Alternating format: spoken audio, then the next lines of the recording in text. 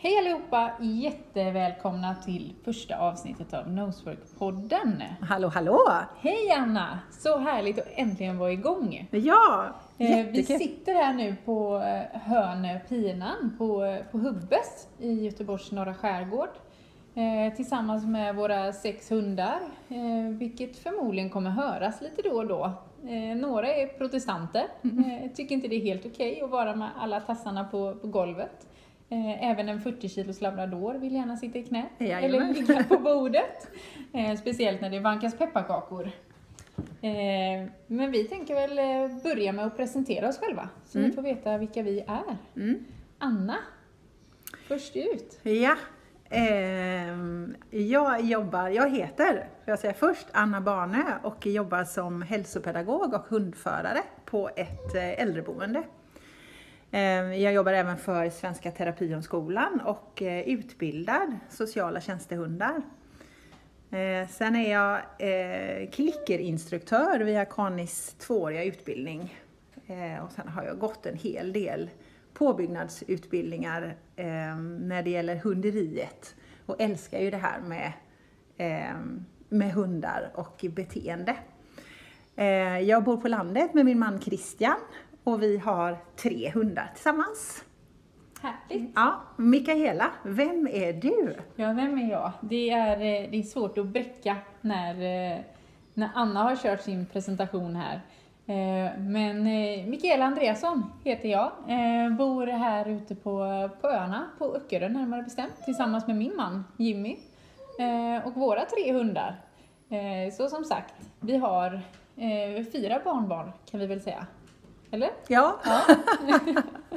Det är ungefär så jag brukar räkna in dem när jag kommer hem i alla fall. Jag har drivit Hubbes nu i 4 år. Hunddagis har det varit till största delen fram till ungefär kanske 2 år sedan. När jag kände att jag behövde göra någonting mer eller någonting nytt. Jag ville utvecklas och har sedan 2 år börjat rikta in mig på instruktörsbiten. Började som allmänlydnadsinstruktör, men insåg ganska snart att det är noskurser jag brinner för. Framförallt noseworken. Ska vi inte understryka att jag tycker viltspår är väldigt kul också. Men jag är nosework-instruktör för Svenska Nosework-klubben samt doftprovsdomare. Ja, det är väl lite kort om mig. Ymer kände väl att han ville lägga in lite där också. Han kanske tyckte att jag missade något. Men jag tror vi kommer komma in mer på vilka vi är under resans gång. Tack för det Mikaela. Och mer om oss hittar ni också på Hubbes hundkurser. Och förhoppningsvis nu framöver så kommer vi att uppdatera våra sociala medier mycket, mycket mer. Definitivt. Ja. 2019. Det är ju vårat år. Så har vi väl sagt hela 2018 nu känns det som. Då tänkte vi gå vidare med att presentera våra hundar. För det har vi ju fått en hel del frågor om. Och jag tänkte Mikaela att du skulle få börja. Välj någon som du vill börja presentera. Ja, det är alltid lika svårt för mig att behöva välja. Speciellt när man har 3. Vem ska jag gå med först? Om man har varit enskilda promenader till exempel. Men är man äldst så är det väl ganska naturligt att man kommer först ut. Så att vi börjar med Diva. Våran gamla dam, 13, snart 14 år. Det är fantastiskt. Ja. Vad är Diva för oss? Diva är en border collie mix. Jag tror att det är 8 olika raser ungefär i henne. Vi hittade henne i ett stall när hon var liten. Övergiven tillsammans med sina syskon och sin mamma. Det är förfärligt. Fruktansvärt. Det är inte min hund från början, utan min mamma och pappas hund.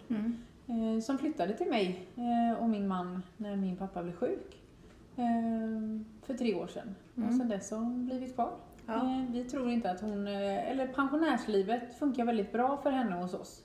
Hon blev väldigt pigg av att vara med björnbröderna. Så att hon är här för att stanna, om vi säger så. Härligt. Hon är med på det mesta. Tränar lite, men ingen tävling, utan hon lever ett pensionärsliv. Ett gött pensionärsliv på Öa, som man säger. Ja. Anna då? Då fortsätter vi med det minsta gänget tycker jag. Ja. Och det är ju lilla Iris som precis har fyllt 5 månader. Och hon är ju en labbe av jaktvariant. En ljus labbe av jaktvariant. Vi har ju inte hunnit att göra så mycket ännu.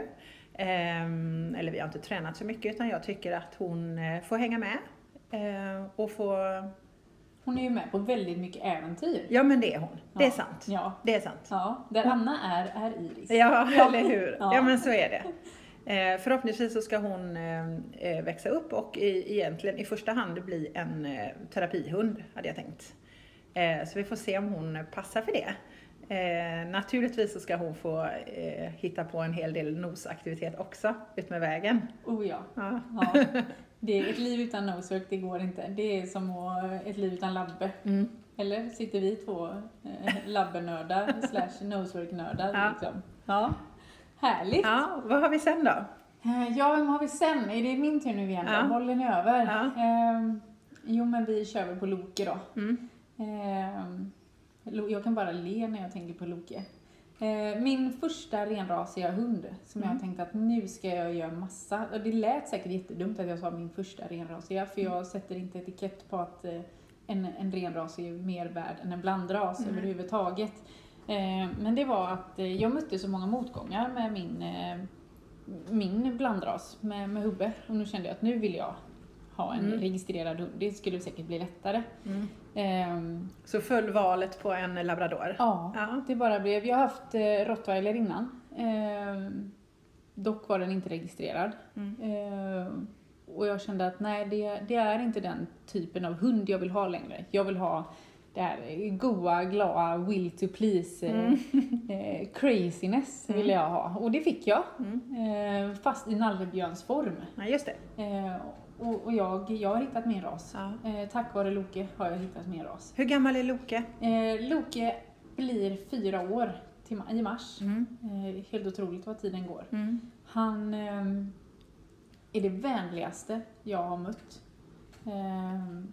Och han tävlar naturligtvis i Nose Work? Oh ja, det gör han. Hur långt har han kommit där? Ja.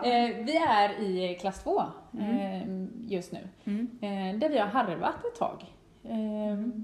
Och ibland har det faktiskt varit så att jag har känt att nej, det här funkar inte. Nej. Men när vi har backat bandet lite och så analyserat ihop med Anna och Majken, Iris och Alice, så har det här lilla gnistan tänts igen. Vi har åkt och tävlat och så, jo men vi är nog på banan. Ja. Och det är ni absolut. Ja. Men det är ju så kul. Men tack vare Loke så blev det ju som sagt en till labbe. Som jag kommer presentera senare. Men, det är min guldhund. Så är det bara. Ja. Anna, vad säger du? Ja. Jo, men det är nog Majkens tur tror jag. Och det är också en labbe. Hon blir ju också 4 till våren. Och det är ju helt galet hur fort det har gått. Vi kör ju också Nose Work naturligtvis i klass 2. Och det är lite som du sa här att man har känt att man har härvat en stund där. Men och man stöter på, det här kommer vi ju prata mer om i podden. Men att man stöter på en hel del liksom, svårigheter från klass 1 till 2an. Och vi tyckte väl båda 2 lite grann att glädjen försvann. Men det känns som att den är tillbaka igen nu. Och att vi liksom ändå är på rätt väg. Majken är något av det gladaste jag vet. Hon är en fantastisk hund. Hon jobbar ju med mig också på boendet. Ja, det glömde jag få flika in där. Ja, det måste säga att jag och Loke, vi praktiserar ju faktiskt hos Anna nu för besökshund med mål terapihund. Ja, så det är jättekul. Det är jätteroligt och det kommer ni fixa galant. Ja. Majken är väldigt jättesnäll och så, världens godaste. Tycker jag. Men hon kan skälla lite grann. Hon har ett litet vaktbeteende så hon skäller ibland på andra hundar. Men det går lätt att avleda henne. Så att det funkar väldigt bra tycker jag. Och det är ju som jag själv upplever med min yngre, jag kommer att presentera sen. Det här att, men herregud, kan en labrador göra så? Jag vet inte vad du tänker om det. Men, jo, det här, ja, men det är ju lite så man inte kanske hade räknat med eller tänkt på att det skulle vara så. Men det är verkligen så. Och vi har ju 4 labradorer tillsammans. Ja. Och alla har olika personligheter egentligen. Definitivt. Och mycket är väldigt lika på dem också. Ja, ja, det är jättehäftigt att följa allas resa i detta. Ja, ja, härligt. Ja. Och sen har vi ju din sista, fast inte minsta egentligen. Nej, han är väl nästan störst. Ja, liksom. Ja. Ymer, även kallad livsfarlig, från de vi möter utifrån. Han kan kännas som att han kanske är väldigt utåtagerande. Och de man möter kan tycka att han har ett beteende som inte är okej. Men i grunden ligger det väldigt stor osäkerhet som vi har lagt väldigt mycket tid att jobba med. Ja, men precis. Och där har Nose Worken hjälpt honom extremt mycket. Ja. Och där har ni ju kommit jättelångt. Ja, nu kan vi ju faktiskt vara på tävlingsplats och bara hänga. Titta på andra utan att få en reaktion. Fantastiskt. Ja, han är... Jag är jättetacksam denna lilla brunbjörns fis, måste jag säga. Det var inte vad jag förväntade mig när jag sa att jag ville ha en Loke till. Men jag skulle aldrig i hela mitt liv vilja byta honom mot något annat. Nej. För så mycket som jag har lärt mig det senaste 1,5 året. Ja, men precis. Det är ju tack vare honom. Ja. Jag har fått tänka outside the box ett par gånger och några till. Ja. Ja. Och vad är ni i Nose Work-sammanhanget? Ja, men Ymer... också något vi kommer komma in på, tror jag. Det här att Loke är första hunden. Första gångshunden i Nose Work.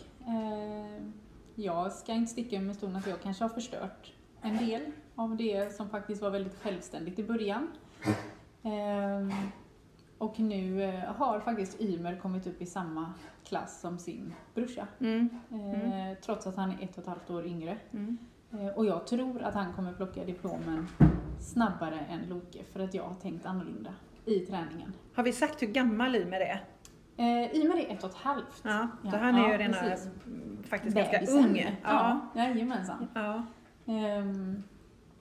Men det är väldigt, väldigt spännande att se när man ungefär samma träning, men man plockar bort det här. Jag vill ha det självständiga. Det är därför jag kör Nose Work. Se glädjen hos dem. Ja, men precis. Ja. Vi har en hund kvar och det är Alice. Unika Alice. Ja, som är en 12-are. Och hon blir ju faktiskt 6 år till våren. Hon har ju fått hänga med och träna också så länge Mikaela och jag har tränat tillsammans. Och hon har precis börjat att tävla. Så hon har ju kört sin andra klass 1-tävling. Ja. Det roliga tycker jag är det att vi alltid kallar Alice och Ymer för de yngre. Ja. Fast Alice är den äldre. Ja, precis. Ja, hon är faktiskt hon är riktigt duktig också på det här. Ja. Höga gömmer är det ingen som slår henne. Nej. Så kan vi säga i alla fall. Ja, hon är ganska kul när det gäller höga gömmer och jag behöver skärpa mig och träna mer låga gömmer eftersom de är inte så höga i klass 1. Nej. Men det är en väldigt rolig sport och jag tänker att Alice har ett ganska stort jaktbeteende och det här att använda nosen är fantastiskt bra i detta. Hon blir också nöjdare och gladare och man märker också att hennes jaktbeteende minskar när vi har varit och tränat och så. Ja. Det tröttar ju ut dem. Och det är också väldigt skönt att ha nöjda hundar när man kommer hem. Ja. Precis. Så, men då har ni fått en kortare, kort vet jag inte hur det var, men det var en liten presentation om oss och våra hundar. Ja. Men nu undrar säkert ni varför Nose Work Podden, varför podda om Nose Work? Tanken kring detta, det föddes faktiskt detta året i augusti under ett läger i Borlänge. Ja. Alltså jag hade velat vara en fluga på vårat hotellrum, eller den lilla stugan där vi kvartar in oss. Ja. Hur många hundar var vi då? 4 hundar var vi. Ja, det var Diva var hemma och Iris fanns inte. Nej, just det. Men våran vecka bestod utav vin och chips till kvällsmat och massa överanalyserande. Tänk om, vad om vi gör så här. Ett läger som vi faktiskt kan rekommendera alla att åka på. Ja, det var jättehärligt. Oavsett om du är nybörjare eller på elitnivå skulle vi väl säga. Det var så häftigt. Så att, varför Nose Work Podden, Anna?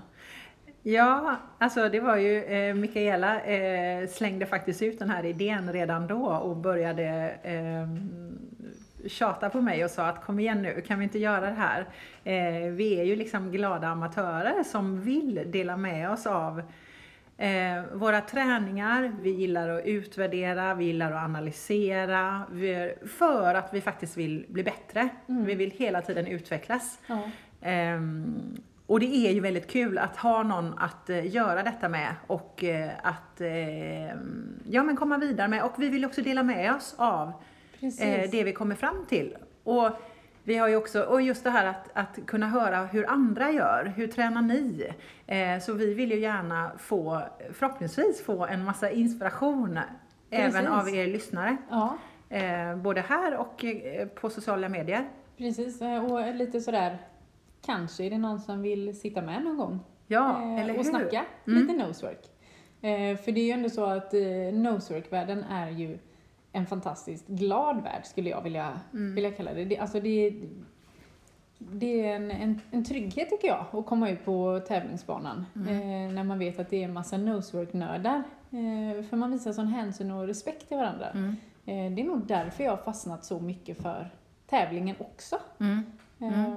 Speciellt när man har en hund med gul band, skulle jag vilja säga. Att du är lika accepterad i alla fall. Alla är välkomna. Och det är ju, hoppas vi ju att alla ska känna att de är till våran podd också. Ja, precis. Och vi tänkte ju så här att vi vänder oss ju faktiskt till alla. Även den här som sitter hemma och funderar på att jag skulle så gärna vilja börja. Precis. Hur ska jag göra? Till den lite mer avancerade, eller den som har kommit lite mer eller högre upp i klasserna, skulle jag vilja säga. Nej, men precis. Ja, så vi vänder oss faktiskt till alla. Ja, och vi hoppas ju även kunna få med en del utav våra, nu kallar jag dem gurus också. Att de kommer sitta med här en dag och berätta om hur de började. Deras bästa träningstips. Kanske kan man följa dem i arbete eller under kurs och sådär. Ja. Det vore ju fantastiskt kul. Verkligen. Så det är bara att höra av er om ni vill vara med på ett litet avsnitt. Ja, jättekul. Men vi tänker att det här får avrunda våran första vända, höll jag på att säga. Vårt första avsnitt. Ja. Vi ska ladda för fler, helt enkelt. Ja. Så vi ses. Ja, det gör vi. Eller hörs när vi hörs, heter det nu. Toppen. Ja, det är så bra. Detsamma, vill jag på säga.